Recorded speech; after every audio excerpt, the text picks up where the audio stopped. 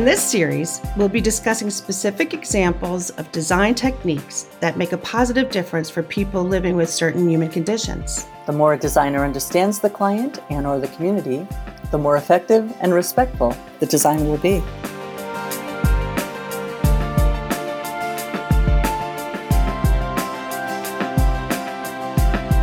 Welcome to Inclusive Designers Podcast. I'm your host, Janet Roche. And I'm your moderator, Carolyn Robbins. Carolyn, we have a great show to share with everyone today. And once again, we're going global.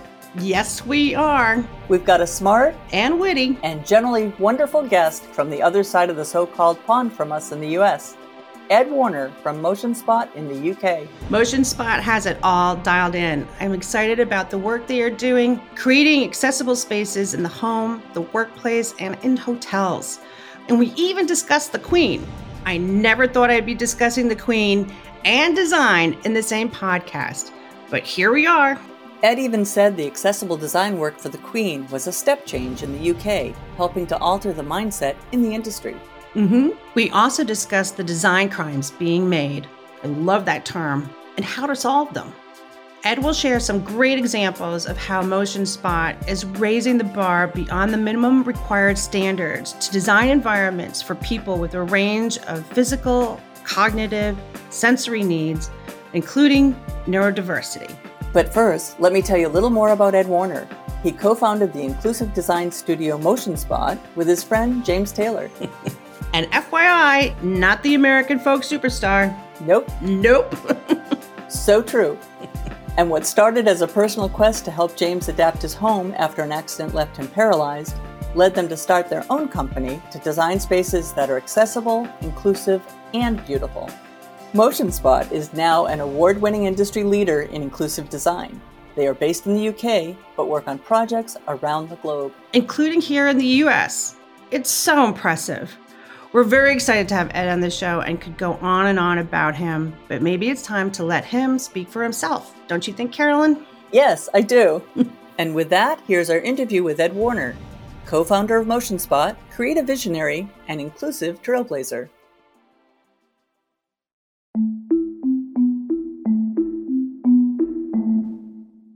Hello and welcome, Ed Warner from Motionspot to Inclusive Designers Podcast. How are you today? Hello, Janet. I'm really well, thanks. Great to be here. And you are calling in today from the UK, correct? That's right. I'm calling in today from my home studio in West London. Oh, very nice. Well, welcome. I had found you in the magazine Metropolis a little while ago, and I felt like your philosophy and Motionspot's philosophy really was along the same lines on how I approach my inclusive designing. And I thought it would be interesting to talk to you about how you got started, your philosophy, Motionspot's philosophy, and just to kind of give our listeners an opportunity to really hear the importance of having maybe even an inclusive bathroom within your own home, even if you're not in a wheelchair. Sure. Well, Motionspot is an inclusive design business based in the UK, but working internationally. I set the business up over 10 years ago now after the personal experience of an old school friend of mine and our co-founder, James Taylor, who experienced a spinal cord injury in a diving accident, age 25. He spent 8 months in a spinal injury unit in the UK and then returned to his home in South London as a wheelchair user to live his life as independently as possible. He returned home to a flat that was a beautiful home, but was quite inaccessible to meet his needs. And he had a range of specialists come round and make adaptations for him. I happened to have dinner with him in 2011. And he said to me over dinner, every morning I wake up and I'm reminded of my condition because the products around me. And I looked at his home and the home was sort of resembling more like a clinical care home than his own home, full of so many products that tended to be sort of synonymous with aging and disability. Right. And I'm a big believer that if you get the environment right for people, you can really positively impact cognitive and physical health. So I did that stupid thing that friends tend to do and said, oh, I'll help you find some decent products. They must be out there. And realized there was very little on the market in 2011. So that was where Motionspot started. That's a really terrific story. And you're so right about the cognitive and physical health of somebody. I talk frequently about my dad. He's 87. So I've been helping him put in beautiful grab bars and ways to approach the bathroom that he has to make it more accessible for him at 87. And that includes for him to feel more comfortable, right? Like he doesn't think that he's going to slip or he's going to fall, right? So there's certain things that I've helped him with. But the reason why I bring that up is that he actually used the word disabled. Like, well, now I'm disabled. And even just those grab bars, and even though they're beautiful, I mean, they're the chrome that he loves. They've got designs on them. They look like just handles that you would have on your shower door anyways. But he is reminded of the fact that they are indeed grab bars, right? But I think what's interesting, like what you just said, is that if we can keep doing more beautiful work like the work that you're doing, I think it helps people to age in place comfortably and not sit there and be reminded that maybe they're not as spry as they used to be, or maybe they are in some cases truly disabled. So kudos to you. So yeah, do you want to add anything with that? Absolutely. Because I fully agree with the experience that your father has had. And I mean, that was what prompted us to start our business. It was to see how we could design really beautiful spaces that happen to be accessible and inclusive. And that very much started in the home because that was based on James's experience. And we quite quickly built out a business that predominantly focused around accessible bathrooms for people in their own homes, because it's the bathroom where so many disabled people and older people want the greatest independence. Right. It's also the bathroom where the biggest design crimes tend to happen. Design crimes. But as our business has grown, we've expanded out into homes as well as commercial areas, helping to design really beautiful, inclusive workplaces and hotels, as well as predominantly a housing for older people in retirement. Yeah, we can talk all day about the failures of hotels, but I love that word design crimes. And you're absolutely correct. My dad's bathroom, I mean, it was done 25 years ago and he didn't need anything at that time. But let me just point out that they also didn't put any places for towels, like a hook for a towel, like to come out of your shower. I mean, it's a beautiful bathroom. Do not get me wrong. It is top of the line for where it was at that point. But it is definitely, I was so floored when I was like, well, where do you put your towels? He's like, well, they're over there by the toilet. But the shower's over on the other side of the room. So you're absolutely design crimes. I'm going to steal that from you. Please do. Please do. Please use it. I mean, that experience is, I'm nodding because we come across that all the time. The default position around design for disability is design for function.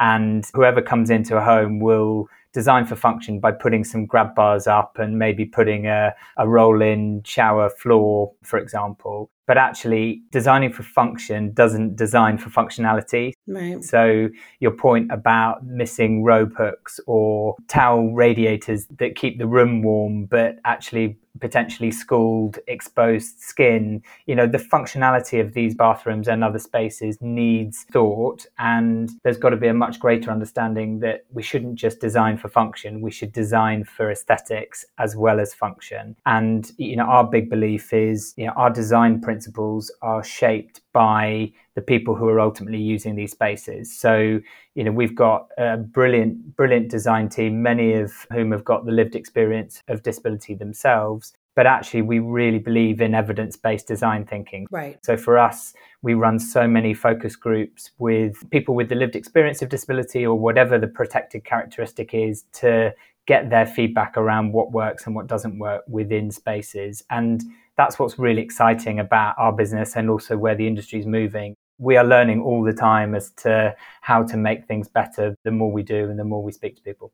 Yeah. What you're saying to me is always very exciting. Again, I recognized really early when I was reading that article that our philosophy is really lined up. And you're absolutely right, letting our listeners know that using evidence-based design and that this is the way that we should be designing anyways, and it should just become normalized. So we will have all that information on our website, inclusivedesigners.com. But I just want to back up just a little bit. How did you get started? So you said 10 years ago, this wasn't something that you came out of school with your friend James Taylor going, let's figure this out, or that you had design background. I'm not quite sure. Can you talk to me a little bit about your journey? I'm not a designer by training. So my background is in sales and marketing roles for a number of big food and drinks manufacturers. So I had good experience of development of product and also good experience of understanding customer need and fitting the product to customer need and managing supply chain to get those products in front of customers. But I've always been really passionate about design in my personal life. I'm fascinated by the impact that design has on people. And it was the insight that James gave me that really kind of opened my eyes to think, actually, why is this happening for him? And it's not just him that this is happening to. There are millions of people who are experiencing some form of challenge within spaces, whether that be in the home or outside of the home. And those individuals don't want to be seen any differently. They don't want to be treated any differently. They don't want different options. They just want a range of designs and products that look great, but also work for them. So that was how I got into it. And in the very first stages of building the business plan, it was all about the usual thing with business plans, exploring the market, how big is the market? Right. And it became very clear very quickly that this is a massive market. We're talking about... It's huge. And those numbers keep increasing. And I'm sure you've had a number of guests on your podcast talk already about the size of the market. Yeah. I then looked at the challenges that people were facing in that market. I went to speak to quite a range of manufacturers in this space in the UK back in 2011. And a number of them said, "You're mad. No one wants to pay for good design," because these manufacturers were free issuing equipment through the National Health Service that does put in some adaptations free of charge to residents in the UK, but also housing associations that were providing these adaptations at very low cost. And the manufacturers themselves didn't have to innovate to sell those products. Right. And I went to some trade shows in the UK and they were just all really depressing trade shows. Right. You'd walk in and it would be depressing equipment in, finishes of light blue or light grey, and it just felt like I was in a hospital rather than in somebody's home. And I got on a plane and I went to Scandinavia and went to some trade shows in Scandinavia.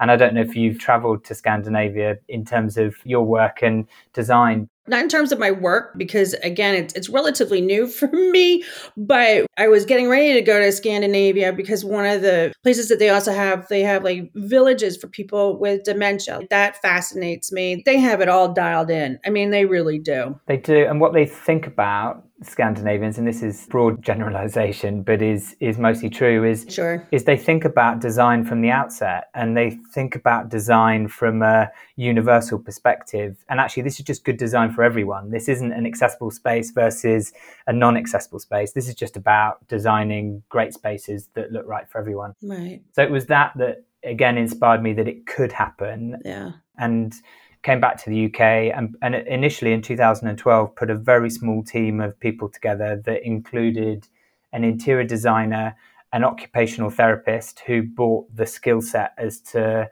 what someone required if they had a specific condition. Brilliant. And a really good builder, contractor. Yeah. And we started fitting out really beautiful, accessible bathrooms with that small team. And that has since grown to, we're a team of 24, as I say, based out of a London design studio, but doing work across the UK and internationally. So that's how we started. Yeah, your story is quite fascinating that you also, you're not just talking the talk, right? You're also walking the walk. You have people who are on your staff who have different types of abilities. And so you get a very unique perspective with that as well, right? Yeah, it was really important to us from the outset is to get different perspectives into the business and help shaping the design principles and products. And that will continue as we grow. And we're really keen to involve greater numbers of people, whether they're actually working in our business or collaborating with us to give feedback, to look at how we can further kind of improve our design principles and ultimately the design of our client spaces. Right. Yeah. We just did a podcast with Sauer, and we talk about the idea of co-design and how important that process is, especially within this particular field, right? So it's important for us to keep that open. And I really applaud you for having had all the boxes checked. You know, you had the designer, the occupational therapist, you had the contractor. And so putting that team together, I think has really helped to push your success. So switching gears a little bit. So let's talk a little bit about what the work you are doing in the United States. I know you're very excited about it and the products that you're providing for us. And I don't want to sound ignorant here because I know the answer, but I want you to answer it. Like, is there any difference between the products that you have to have in the UK versus the products that you would have in the United States? You want to talk about that? It's a good question. There are some differences in product selection in those two markets, most notably because of the ADA standards that you have in the States have some similarities with the standards in the UK and Europe, but there are some notable differences. The work that we've been doing to date in the US has very much focused around design of inclusive workplaces. So as you know, the ADA standards are very clear in the US. They're very, rigorous in the way that they're both implemented, and there are a number of surveyors that will go out and give reports on how accessible a building is versus ADA standard. The challenge with ADA standards, and it's the same with our building code in the UK, and it's the same with standards globally, is those codes are very much focused around a baseline standard, which doesn't necessarily deliver access for everyone. Those baseline standards are predominantly focused around design for physical disability, in particular wheelchair users. But in reality, only 8% of disabled people are wheelchair users. Right. So the work we've been doing in the US is to help clients with a number of workplaces across the country understand how they can raise the bar beyond those minimum ADA standards and design environments to suit people with a range of physical, cognitive, sensory needs, including neurodiversity, which is a big thing we're being asked to design for at the moment. But as our company has grown, we've been asked to design inclusively outside just disability. So we're asked to design for faith and ethnic background and culture and gender. So we've been putting inclusive design standards in place with clients and then evaluating their workplaces against those standards to present them a set of recommendations as to how they can improve those spaces, and then working through product solutions with them to make sure the space isn't designed as a functional secondary space, but looks and feels like the rest of the building. And the main difference with ADA standards and Part M, which is our standard in the UK, is actually primarily focused around toilets, around washrooms. So the layout of an ADA bathroom is different to the layout of a accessible toilet in the UK, and the type of products that are used are slightly different, and the position of grab bars is slightly different. So, our design team need to have knowledge of ADA standard as well as Part M to be able to supply the products that we're able to in the US. Yeah, I think that that's really kind of interesting. We're going to try to do a global overview of the ADA and who's doing what, where, what's really working, what's not. And we hope you can come back. We're not finished with you right now, but I just wanted to let you know that we would like to have you back at some other point in time. We'd love to support that. And actually just connected to that, I know you've had a recent podcast with Dr. Matteo Zalio. Yes. Based out of Cambridge University. So we've done a lot of work with Matteo. I know Matteo very well. He's done some amazing work with us, providing research on different codes across the world, and has had a really important role in shaping the global project I've just been talking about.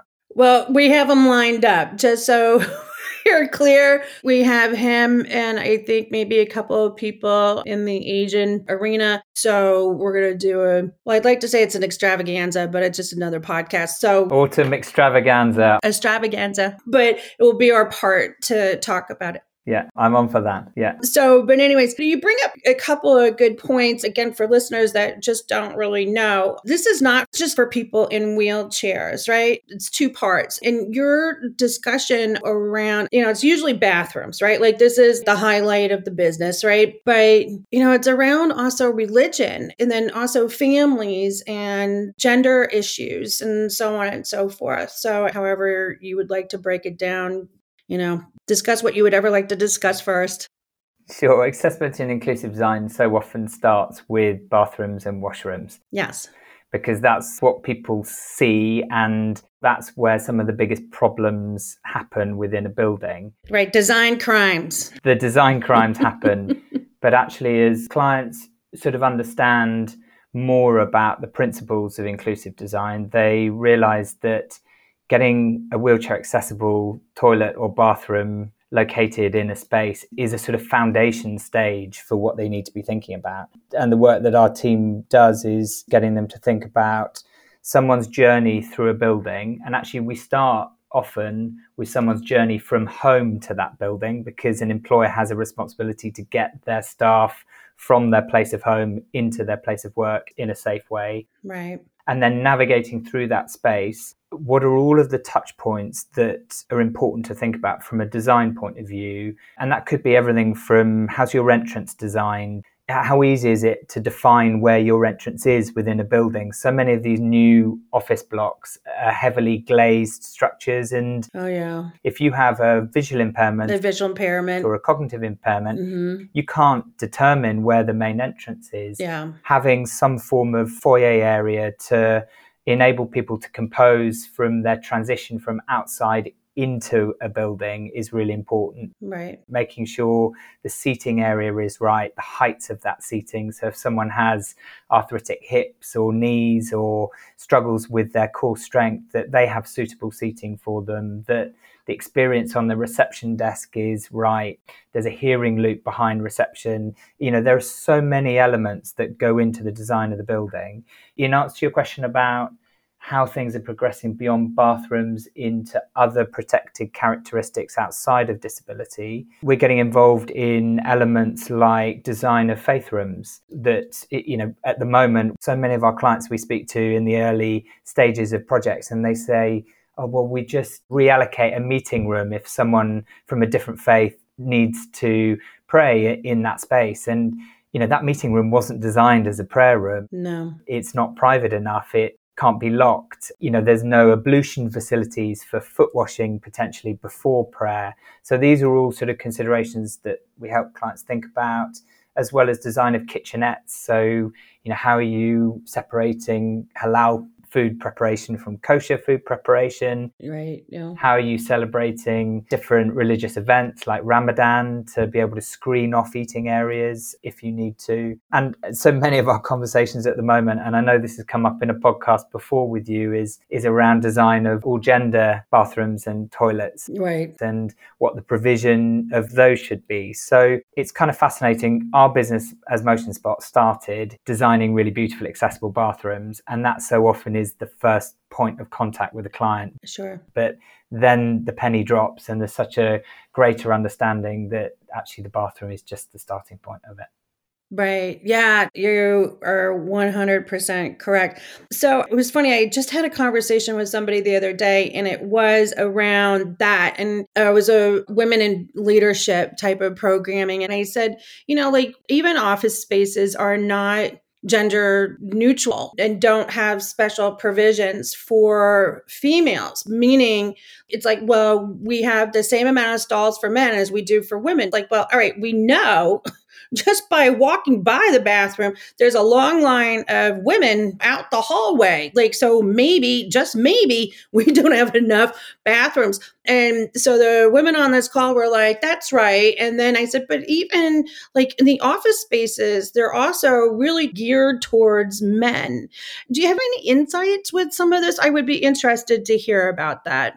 We've done quite a lot of research on this area, and it's an area, particularly when it comes to gender in the workplace, that we're planning to do a lot more research on this year. So you're right. Currently, provision of bathrooms and toilets in the majority of workplaces globally have too few facilities for the female workforce. Right. And our big kind of recommendation whenever we talk about provision of toilets within a space is to ensure that there is adequate choice for everybody. Correct. So, we're working with a client at the moment who's just designed a big 500,000 square foot campus in Scotland. And they were saying, how many female toilets do we need to male toilets? And then do we move everything to all gender and actually don't have any female toilets and any male toilets? And we did a lot of research with their staff, but also using our own evidence that suggested moving all toilets to all gender is not the right approach. Really? And I must clarify that when I talk about toilets to all gender, these are what's called super loos. So you get the toilet, the basin all in one cubicle. This isn't a run of toilets that then has wash basins within the same space. So they're enclosed private spaces. Right. But all the research has shown you shouldn't turn everything to all gender. You should have a really suitable provision of female only toilets. Right. You should have a good provision of all gender toilets. You should have some male only toilets, but in terms of percentages, actually the percentage of male toilets should and could be less than all gender.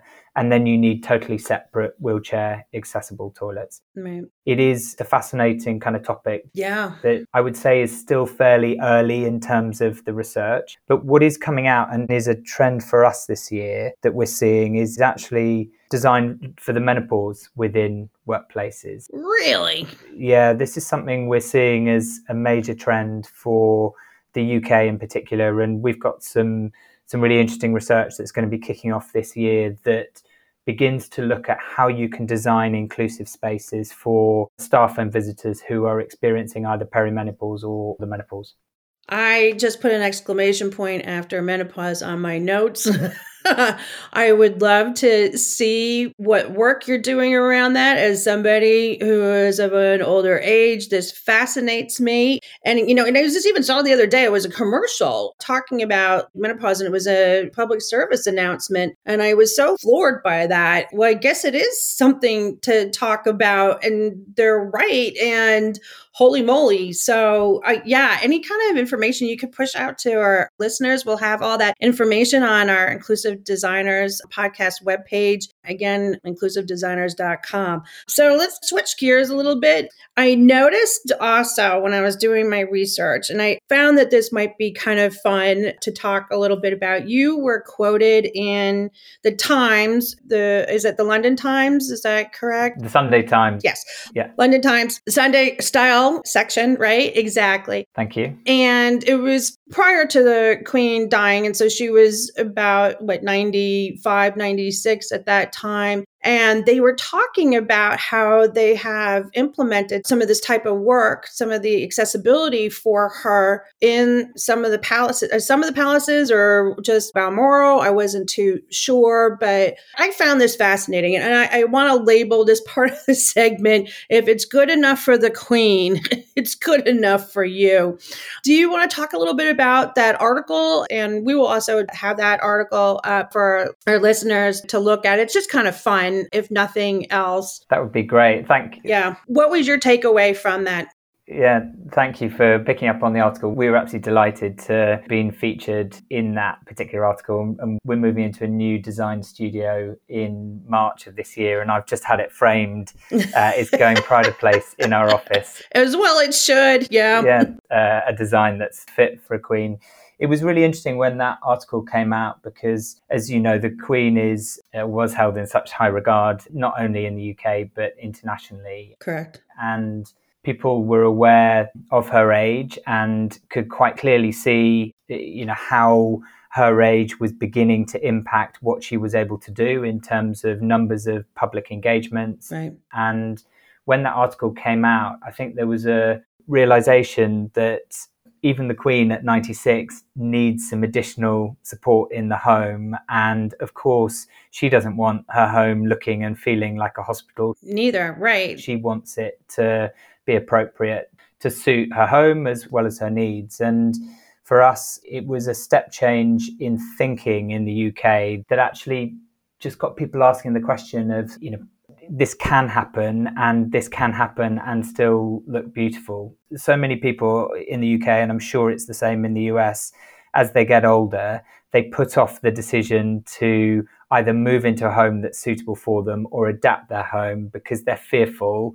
Correct. We've discussed it already, that it will look disabled. It's going to look old. It's going to look like institutional, right? Granny bars. And they will feel disabled. Yeah. And, that article gave kind of further reinforcement, really, that, people can and should be thinking about this, ideally as early as possible in life. Correct. And, one of our biggest frustrations is when someone in their late 80s approaches us and says, I urgently need this adaptation in the home. And they may have had a condition that they would have had leading up to it for many years, but actually they don't adapt the home until at a point of crisis. Crisis, right. And by the time of crisis, it's often too late. Yeah. So we're trying to change the thinking that, we should all be living in future-proofed, adaptable, beautiful homes like the Scandinavians. And if as designers we can be encouraging and inspiring the industry around what to do, then we can all be ultimately living in homes that hopefully will be suitable for us as we get older.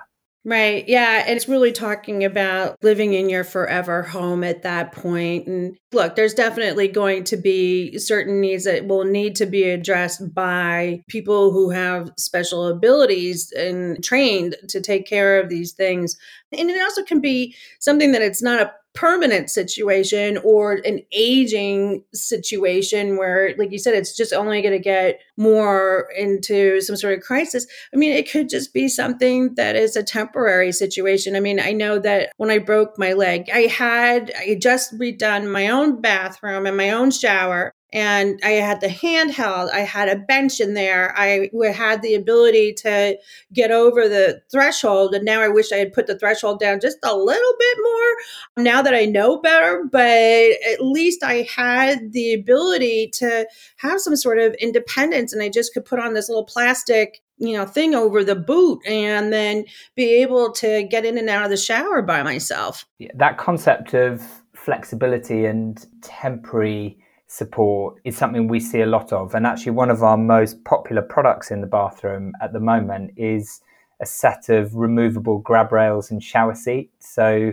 you can fit grab rails and shower seats to a bathroom wall, and you can literally, without any tools, you can unscrew those grab bar and shower seat when you don't need it and fit a cover plate over the fixing. And all you see on the wall is this subtle stainless steel plate. Right. And, there are manufacturers at the moment working on what to do with that plate. You could turn that into a soap dish or a towel rail or a holder. But it's that concept of flexibility and adaptability that is so important in bathrooms. Correct. And, we talk about it as dual design features. Nice. So I think you mentioned it right at the start of this conversation when you were talking about your father's bathroom. It's those little features that if you didn't need them, you wouldn't even know were there. Right. So, another example of it is sort of some integrated hand grips within a wash basin, and it helps wheelchair user pull underneath the wash basin. Yeah. But you can also hang hand towels off those hand grips. Yeah. It's a dual design feature that works for everyone.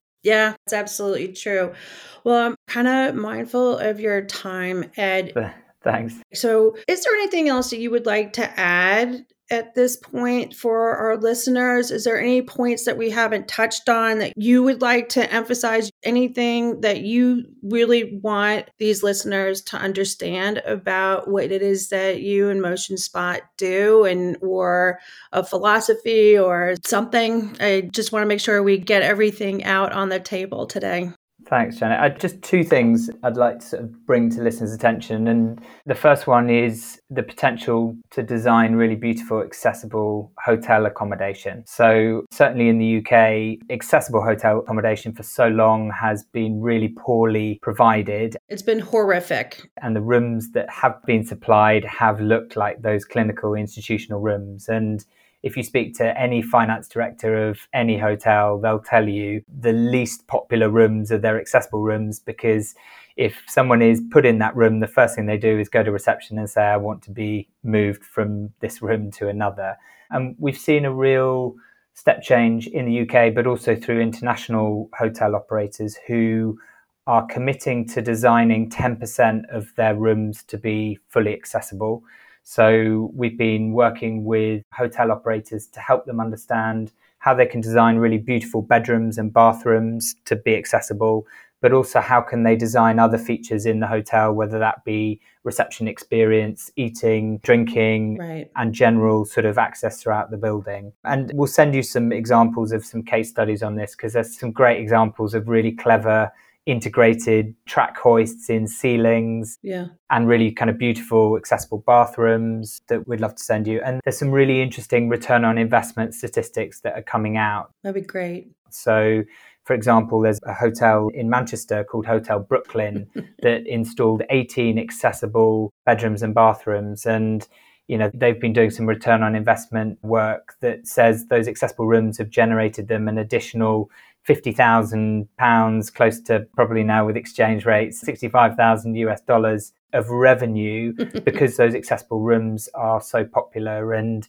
disabled guests are actively booking conference rooms. They put on a wedding for a bride with a disability this year. So there is all of this sort of hidden income that comes in just from businesses really embracing accessibility in the right way. So think about accessible hospitality is the recommendation. And the other area I wanted to touch on is just the advance of accessible technology and the impact that technology is having around inclusive design. And we're seeing some brilliant products come to market at the moment that will keep people safer in their homes for longer. And whether that be technology around monitoring health and well-being to wash and dry toilets. We're seeing a lot of wash and dry toilets for care bathrooms at the moment, Japanese style toilets that take away what is a very personal care task and enable people to live independently in their homes for longer. We're looking at some mirror technology at the moment that if someone had sort of later stage dementia and they weren't able to recognize their own reflection in the mirror at the press of a button, you can transform your mirror into a picture frame or an image of something that's really special to that individual. So there's some really interesting things happening with technology. The one recommendation I'd make is, if you're going down the route of integrating technology, think about how all this tech can communicate with each other and have the right desired output, rather than being standalone systems that operate independently of each other. Talking about the advancement in technology, I'm a big fan of it, but I also know that technology doesn't always work. So how do you get around that? As a designer, I think there should always be like a backup system. And is that your thoughts as well?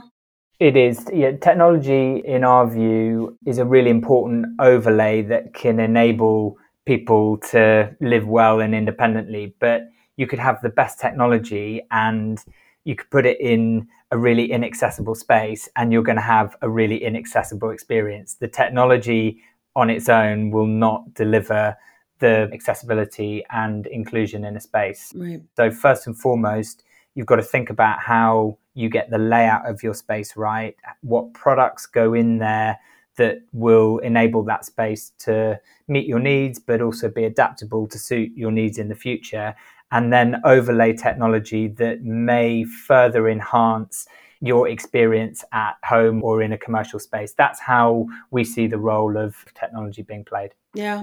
Because importantly, if the technology then fails, you've got a space and physical products that will work for you. Right. Yeah, exactly. And I found that mirror to be interesting. So one of the things I've seen so far is putting a curtain over the mirror. I actually didn't know that. My mom had suffered from dementia, and she didn't ever get frightened by seeing her face. So I know that this wasn't necessarily a problem for her, but I know it's a natural phenomenon. And so I've seen the curtains, but I think that that's fascinating to be able to press a button and then maybe a picture of a baby or a cute kitten or a puppy can come up and help to lower those stress levels, especially if they're sundowning or something of that nature. I'm going to check that out. Yeah. Exactly. Yeah. Exactly that. And, we're big believers in putting designs and products into homes that everyone will want. So if you had an elderly parent that, passed away and the house came up for sale, we want to make sure that whoever is buying that house, who may be a younger individual, looks at that space and goes, wow, that's a really contemporary bathroom or kitchen that, I don't need to come in and spend a load of money stripping out and putting my own design into. Yeah. And a lot of the work we do is also connected to sustainability and looking at reducing environmental impact. Brilliant. And if you can design inclusively and design beautiful designs from the outset, you don't need to go and fit another bathroom or kitchen or whatever the design is in a home if it works. And I think if I was to move into a house with a bathroom with a mirror that had a curtain over it, the first thing I'd do is remove the curtain. But if there was a smart mirror there that had the capability for me to put something else on it, or if I wanted a bath and I wanted music to come out of that mirror, there is the capability for it to be able to do that. And that's what we're trying to promote, is to think inclusively from the outset so it can appeal to everyone. Right. And I would add that there's some days nowadays that I would just assume look at a kitten in the mirror as opposed to my own face. But that's... Wouldn't we all, Janet? Wouldn't we all? It's just, Carolyn's I'm just going to cut that part out. No, all right. But I think one of the things that designers really have to know is that, people get reluctant to do it because they're afraid that it will look like a granny flat, right? It will look like, we call them granny bars here, and institutional, right? And so how do you kind of get around that? And I think also when you're talking about more of these places like hotels, that there's a real financial advantage that they can take advantage of, that they can go in and implement these things and then the revenue will follow. And I would argue, kind of going back again to the residential, is that if you can go and provide a beautiful space, I don't think anybody's going to sit there and go, oh, look at all these grab bars. If it just comes with the design seamlessly, nobody would go and sit there and go, oh, this is not what I was hoping for. And then so nobody's going to lose any value off of their homes. Absolutely. Right. Yeah. And the only way of changing that mindset is through use of really inspirational content, whether that be through photography, lifestyle photography, or video, is to show what is possible by designing either a really beautiful, accessible home or accessible hotel or accessible workplace, to get designers acknowledging that it is possible. Right. And designers, by their very nature, are super creative people. Right. And what unfortunately happens is they're constrained by regulations like ADA and other accessible building codes across the world. And they panic and they say, if I start thinking outside the box, I could get sued here if I get it wrong. Right. And what we encourage is, yes, the fundamentals of ADA have to be in place, but you as designers can and should be super creative in your thinking. Thank you. And let's design right. Yes. Right. I got excited about that because we have talked multiple times, on Inclusive Designers Podcast about just that. The fact that designers have come to me and have asked me essentially how to get around the ADA. How do I get around this? It's like an obstacle, and it shouldn't be an obstacle. You're absolutely right. It should be the challenge. And I tell them that all the time. It's the challenge. You're the designer. You figure it out. Yeah, totally agree. And to your point about the financial advantage, whether you're a designer designing someone's home, whether it is your home yourself that you're designing, or you're a client that's looking at a design of a commercial space, whatever you spend on inclusive design during the design stage for both the principles as well as the product will pay back so many times over. We worked with a workplace client in the UK that their head of capital projects turned around to me the other day and she said, every £1 I spent on inclusive design saved me £100 in retrofits at a later stage. Interesting. So that's 100 times benefit of getting it right from the outset. Yeah. And that would equate in dollar terms. This is a global opportunity to get it right from the outset. And, unfortunately, it's the way the world works. We need to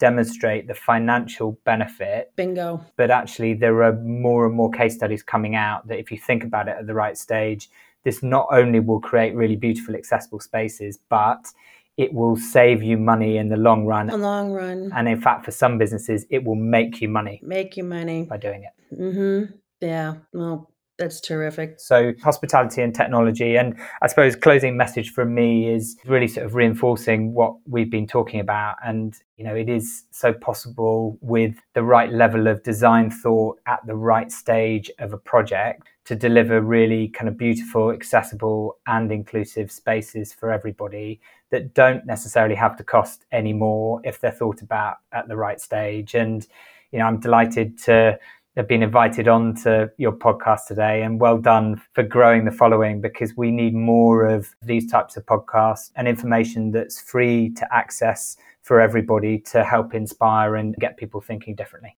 Well, thank you, Ed Warner. I appreciate the comments. Thank you so much for coming on our show today. Thank you so much for doing what you do and for all the work that you're doing. I think it's fabulous, and I'll have you and Matteo on maybe in a couple of months or so. We'd love to come back. Thank you again for coming to Inclusive Designers. We'll have all of our information on inclusivedesigners.com. Great. Please check us out, and please check out Ed Warner at Motionspot. Yeah. Well, thank you so much, Ed. Pleasure. I mean, this was really fantastic. Great to speak to you both. Yeah, thank you.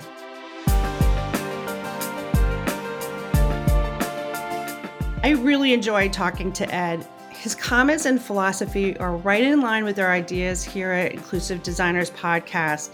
And I am really inspired by the work that Motionspot is doing. They understand the importance of evidence-based design thinking and believe in transforming spaces and lives through beautifully designed inclusive environments that provide independence in the home, workplace, hotel, and everywhere. And in their latest research, they're exploring cutting-edge designs and products for the workplace and other venues to make spaces equitable for people of different faiths and genders. And don't forget menopause. I'm so curious to hear their findings on that. Right? And in terms of accessible technology, there's some great advances being made, like that mirror that can change to a picture. Who wouldn't want that? I know I do. But as Ed agreed, technology should be an overlay component of good design. If not, you can put the best technology in a really inaccessible space, and you're going to end up with an inaccessible experience. Which leads us to his use of the term design crimes to describe the examples of bad design, or places where the function doesn't match functionality. Yep, we've all seen it, especially in bathrooms. Hotel design for accessibility is so poor. Maybe we should think about doing that as another episode. So true. Mm-hmm. And according to Ed, case studies are proving that if you design beautiful, accessible, and inclusive spaces right from the outset, it will save you money in the long run by not having to adapt it later. Yes, and I'm so pleased that Ed brought that up. And how about that Hotel Brooklyn in England? Shout out to Brooklyn with the financial advantages of having accessible rooms. Oh, listen up, people. You are the queen of shout-outs to Brooklyn. Yep. And speaking of queens, Ed discussed that even Queen Elizabeth required accessible updates in her castle as she was aging. It set a great example that these changes can happen and be beautiful. And you don't have to be a royal to realize that this can help people who want to age in place comfortably. Exactly. And we will share that link for that article. Design that's fit for a queen, plus how to contact Ed and the links to the incredible work that he and his team at Motionspot are doing. And of course, many of the other things that were mentioned along the way during this discussion, all on our website at inclusivedesigners.com. That's inclusivedesigners.com. A big thank you to Ed, and thanks to all of you as well for listening. Along with all the regular places you get your podcast, you can also find us on YouTube as, you guessed it again, Inclusive Designers Podcast. And of course, if you like what you hear, feel free to go to our website and hit that Patreon button or the link to our GoFundMe page. And just as a reminder, drop us a note if you have any questions or topics you'd like us to cover in upcoming shows. As our motto says, stay well and stay well informed. As always, thank you for stopping by. We'll see you next time. Yes, thanks again.